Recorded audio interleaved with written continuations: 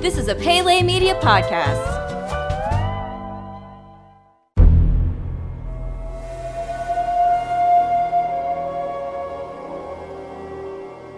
Welcome back to Jurassic Park Minute. Jurassic Park Minute is the fan podcast that chronicles and overanalyzes the classic 1993 film Jurassic Park minute by minute. I'm Kyle. I'm Brady. And today we're here to bring you minute number 77 of Jurassic Park. Brady, how are you doing today? Doing good. Ready, yesterday's minute was kind of a brief one, but today I've got some really interesting perspectives on what's going on with Grant. Yeah, I think there's a little bit more going on in today's minute than there was yesterday, where, Tim was just talking about how he vomited it on himself. But, yeah, you know what? Hey, let's stop talking about it and go ahead and get into the minute. You ready? Let's do it. In the previous minute, we saw Grant climb the tree in order to get to Tim, who was stuck inside of the tour vehicle. As the minute ended, Grant guided Tim on how to get out of the car. At 77 minutes, Grant tells Tim to come over the rail. At 77 minutes and 4 seconds, Grant makes his way out of the car and onto the driver's side of the door. The car and the tree both begin to creak under the movement of Grant and Tim. At 77 minutes and 13 seconds, Grant tells Tim that this is just like coming out of a treehouse and asks Tim if his father ever built him a treehouse. Tim says no. Grant responds, "Yeah, me too." Suddenly a loud snap can be heard. Both Tim and Grant look up to see the tour vehicle lurch forward. At 77 minutes and 32 seconds, Grant looks at the car and then back to Tim and says, "Oh no." He then tells Tim to go. At 77 minutes and 39 seconds, we see a closer shot of the front driver's side tire that is now twisted. The car lurches forward again. Tim and Grant can be seen descending down the tree as the car slips and snaps over branches as it comes crashing down. At 77 minutes and 44 seconds, the car smashes into a large branch, nearly crushing Grant. At 77 minutes and 56 seconds, Tim looks up. The headlights of the car illuminate his face as the car continues to crash downwards. And thus ends minute 77 of Jurassic Park. So I love how this minute ends, the light from the front of the headlights on the car just like shining onto Tim's face, and it carries over really well into the next minute, and it's a great job of like foreshadowing, well, not even foreshadowing, I guess, like showing immediately like this threat off screen. It's a great little moment. But you said before we got into the breakdown there, you have some interesting notes on this minute. What are your thoughts on it? Yeah, well, so like I've been talking about this week, I think one of the most common themes in this film, and this series really, is parenting. And it's probably never exemplified better than in the relationship between Grant and himself, but with Grant and the kids. It's interesting here that Grant is kind of finding some commonplace with Tim, in the sense that, did your dad ever build you a treehouse? And first of all, Grant is just trying to reach for the most kid-friendly topics he can, which he has no idea how to do. He's an adult now, and he kind of detests the idea of children. And so he has really no idea how to communicate and get on a common ground with this child he's helping right now. So he says, did your dad ever build you a treehouse? Which is kind of a lame thing to ask, I guess. And he says no, and he says, yeah, me neither. And then he says, don't look down. Tim looks down and says, it's too far. And he says, yeah, I saw. And so he is suddenly no better than Tim, no more strong than Tim. And he's having a very hard time being the adult in the situation who has all the answers, who has all the strength. He's suddenly seeing and thinking the exact same things that Tim is thinking. Now, this we have no hero. We have no strong fatherly figure or anything like that we can rely on, that we know is going to fix the situation. We know is going to help us down out of the tree.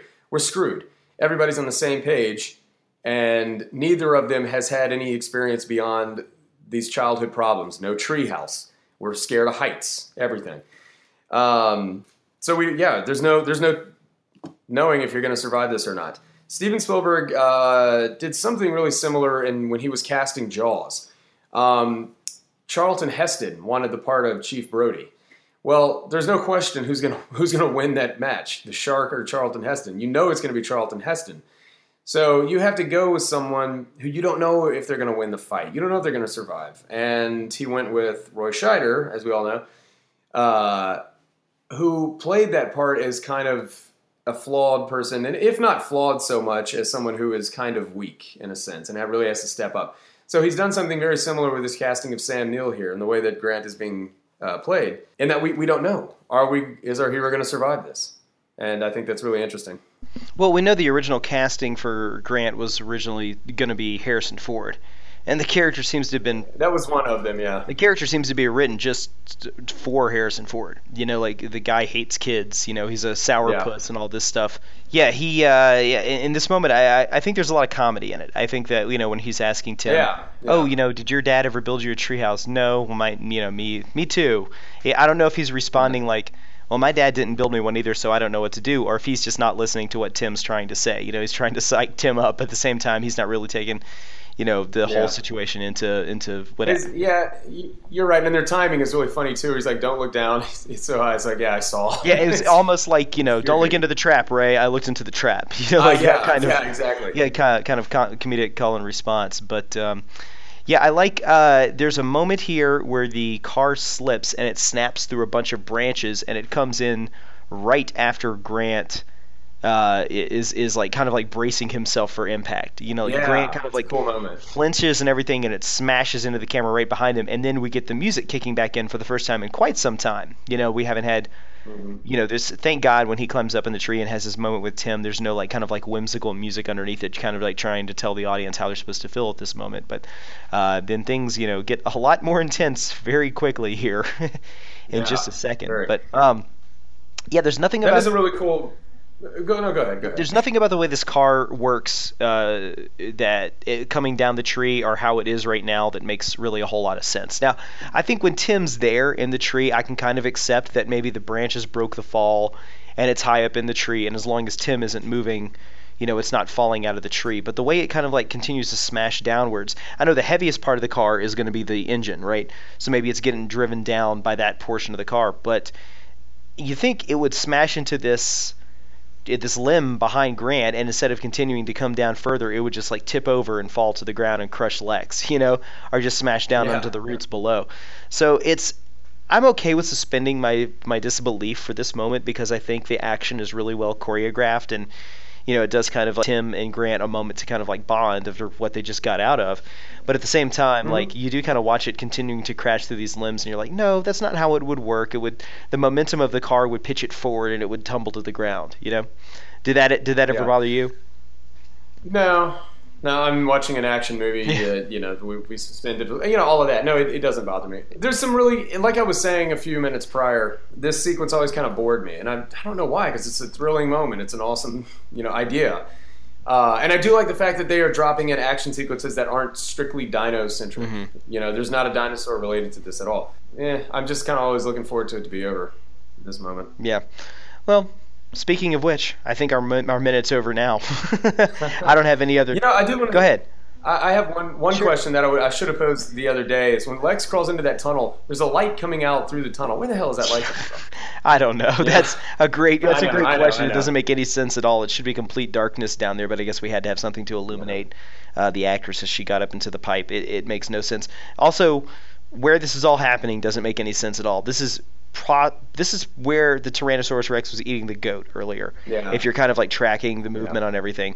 You know, about this whole mystery cliff thing, and a lot of people have gone to great extent to sort of map out where the T-Rex could have come out and then where the cliff could be, so that they're both there.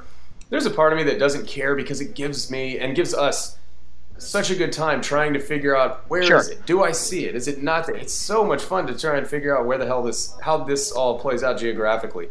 That's so much funner than to be able to see where the cliff is, where it's not. Blah, right. Blah, It's blah. kind of about my argument about the the explorer getting pitched out of the tree and falling to the ground and not actually coming down through the branches. Like, none of this stuff really needs to make sense, because it's forward momentum. And when you're watching this movie for the first time, which is pretty much when they're making a movie all that anybody intends, for you to see this movie the one time and for you to get caught up in the experience there, it completely works. You're watching this movie and you're not thinking about the fact that Nidri is, shifting the sign around, or when he picks it up, it was pointing one way previously, or any of the other hundreds of things in this movie that we pointed out the whole time.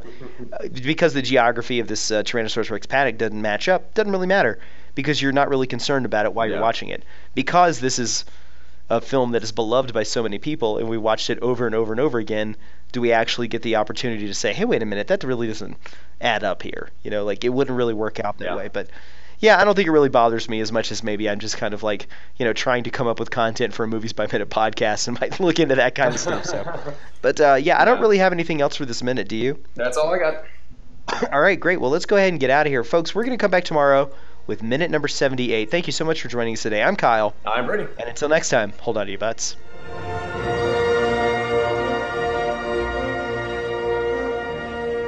Jurassic Park Minute is a fan-supported podcast. If you like the podcast, then leave us a review on iTunes. You can contact us at JurassicParkMinute@gmail.com and visit us online at JurassicParkMinute.com, Facebook.com/JurassicParkMinute, and Twitter.com/JurassicMinute.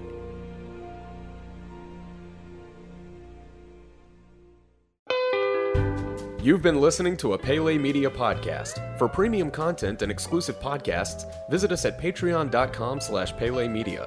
Check us out on Facebook at facebook.com/PeleMedia and follow us on Twitter at twitter.com/PeleMedia.